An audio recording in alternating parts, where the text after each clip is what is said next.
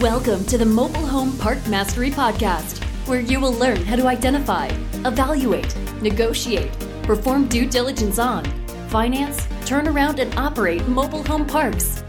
And now, here is your host, the fifth largest mobile home park owner in the United States, Frank Rolfe. One of the classic ways to create value with any mobile home park is typically to fill those vacant lots with new or used mobile homes. However, not every park can accomplish that task. This is Frank Rolfe, the Mobile Home Park Mastery Podcast. We're going to be talking about the challenges you face with some mobile home parks when it comes to the concept of filling vacant lots. Let's start off with the obvious one. You cannot fill vacant lots in a mobile home park that suffers from no or low demand.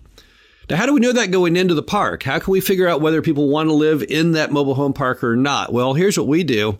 We like to run what are called test ads. So what's a test ad? Well, a test ad is something that's been used in real estate for decades. You see the signs along the highway, coming soon, shopping center, now leasing, call this number. Well, there's no shopping center there and there may never be. The developer is simply trying to see if there's any pad user or other retail tenant who is interested in that spot. And if they get a lot of calls, they'll say, hey, let's go ahead and build the shopping center. If they don't get any calls, they may say, well, it's still too early stage still to build it. We'll hold off until the phone rings a little more. In the mobile home park sector, what you typically do is you'll run an ad in the Metro newspaper classified section under mobile homes for rent, or you could also do mobile homes for sale in addition to mobile homes for rent.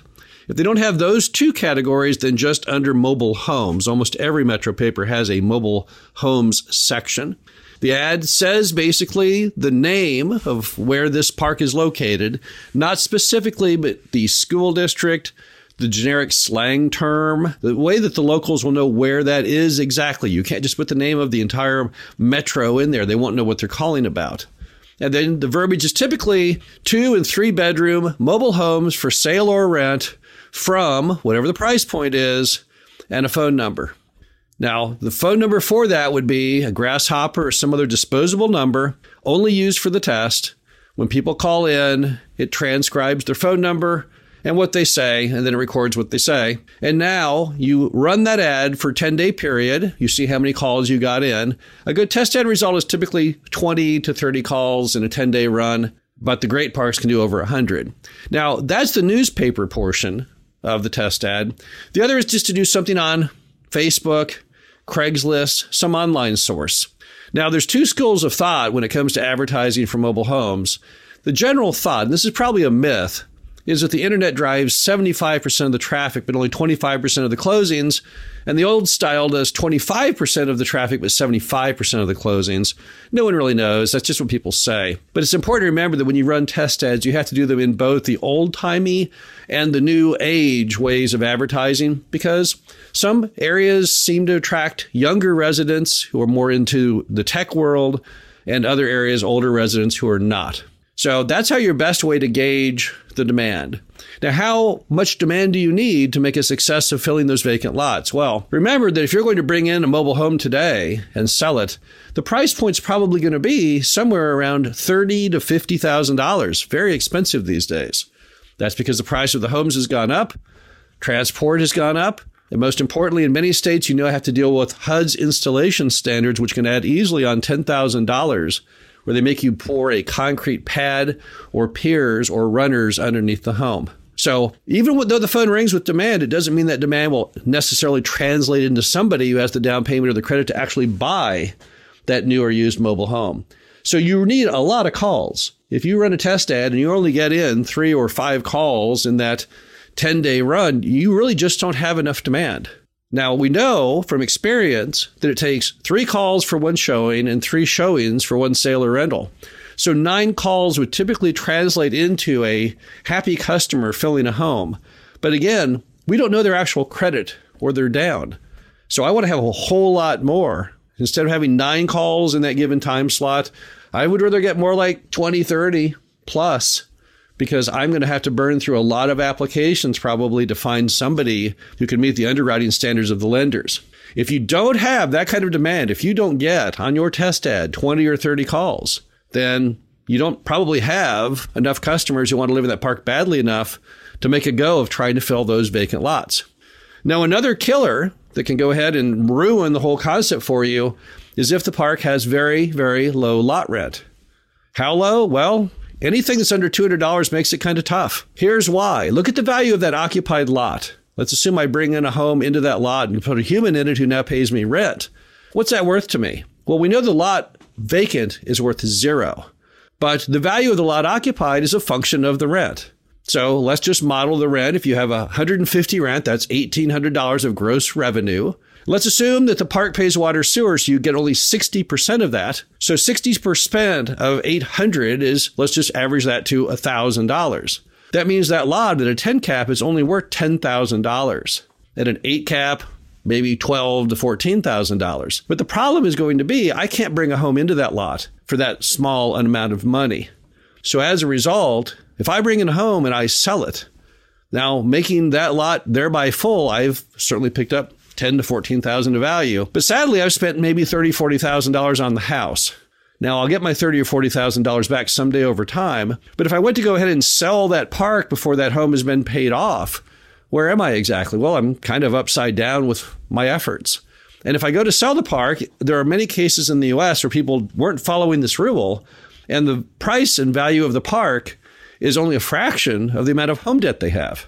So on those really low rent parks, states such as Mississippi and Louisiana, where we see rents frequently under $100 a month, it economically is impossible to fill the vacant lots and still make any of the numbers tie. And that is a real problem because obviously if I've got vacant lots and I lose money or could lose money or at least put myself at risk with every lot I fill, that's really not going to work for me as a business model. Finally, there's some parts of America where the customers, despite many, many, many applications, simply cannot swing the amount of down payment or the income necessary to buy a mobile home, even the used ones. Why would that be? Well, there's certain markets where your property may just not attract affluent enough customers to meet modern credit underwriting standards. Typically, what lenders are looking for is tended to have 3 times the amount of the total home cost, both lot rent and home. So given today's prevailing home prices, you're talking, and let's say the average lot rent is, in this example, $400 a month, then let's say the total home is $1,000 a month. They're going to have $3,000 a month of gross revenue, or a job that pays $36,000 a year. Now you might say, well, gee, doesn't everyone make that much? No, that's not true at all. Remember that there's about 20% of Americans who don't have a household income of $30,000 a year. And that's a big slice, and most of that 20% of our macro American housing market are your potential customers. Now, if you have a situation where people just don't have enough credit or enough down to clear the trees and make the sale, it's not always the end of the world. Unlike those first two, those are mathematical probabilities that it won't work as far as filling your lots. You might still be able to try and work around that low credit. How can you do that? Well, it's going to be difficult. Possibly you can tap into people wanting to retire into RVs into that community. Maybe it's a case where you can get lottie dealers to fill lots for you and let them deal with the housing issues. Maybe you can find really, really cheap homes on Craigslist and Facebook and drag them into your park and be a really good, smart shopper and patch them together and get them really, really cheap. Maybe $10,000, that kind of proximity. But the bottom line is it will make your mission very, very difficult. Now, there's other ways to make money with mobile home parks. Obviously, raising rents is by far the best. You can typically cut costs, right? We can typically sub-meter water sewer back, pass it on to the residents. We might be able to cut costs as far as the manager's salary, other items. But when it comes to filling lots, you have to be a little more careful. When you're out there looking at mobile home parks to buy, you have to make certain that that park, although it has vacant lots, although we have a national lead for low-cost places to live, but not all parks can deliver the customer at the price point to make that happen. If you buy a park with lots of vacant lots, and in fact, it's systemically impossible to make a product that the customers can afford and that they desire to live in, it may render your plan of filling those vacant lots impossible. And if that's a big part of your budget, then your numbers simply won't work. Now, if you buy a park with vacancy and you say, well, I won't even budget in filling those vacant lots, I'm just going to raise the rents or cut costs.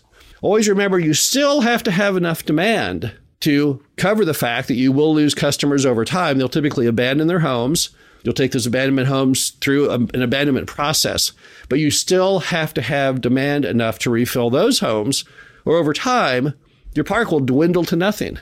However, since the home is already there, those homes will be the least expensive homes possible. Assuming you get those homes through abandonment, go through the process, and we feel like the whole goal as a park owner is to let everyone be a homeowner as quickly as they humanly can, so their only burden is the lot rent. In so doing, even on lower levels of demand, even on lower levels of creditworthiness, you can still make that function work. So not all parks that can't fill lots are rendered valueless, but you have to model it appropriately. Do not, in your calculations, unless you have big demand, don't factor in the ability to fill a lot of vacant lots. Because although everyone wants a detached place to live, particularly in a post-COVID world, you can't always deliver a product that the consumer can match to. And therefore, you're taking a much greater deal of risk in those properties when you go ahead and model big amounts of filling vacant lots. This is Frank Rolfe with the Mobile Home Park Mastery Podcast. Hope you enjoyed this. Talk to you again soon. Thank you for listening to the Mobile Home Park Mastery Podcast. Be sure to visit us at mhpmastery.com to subscribe to the show, read our show transcriptions, and access all of our great information on mobile home park investing.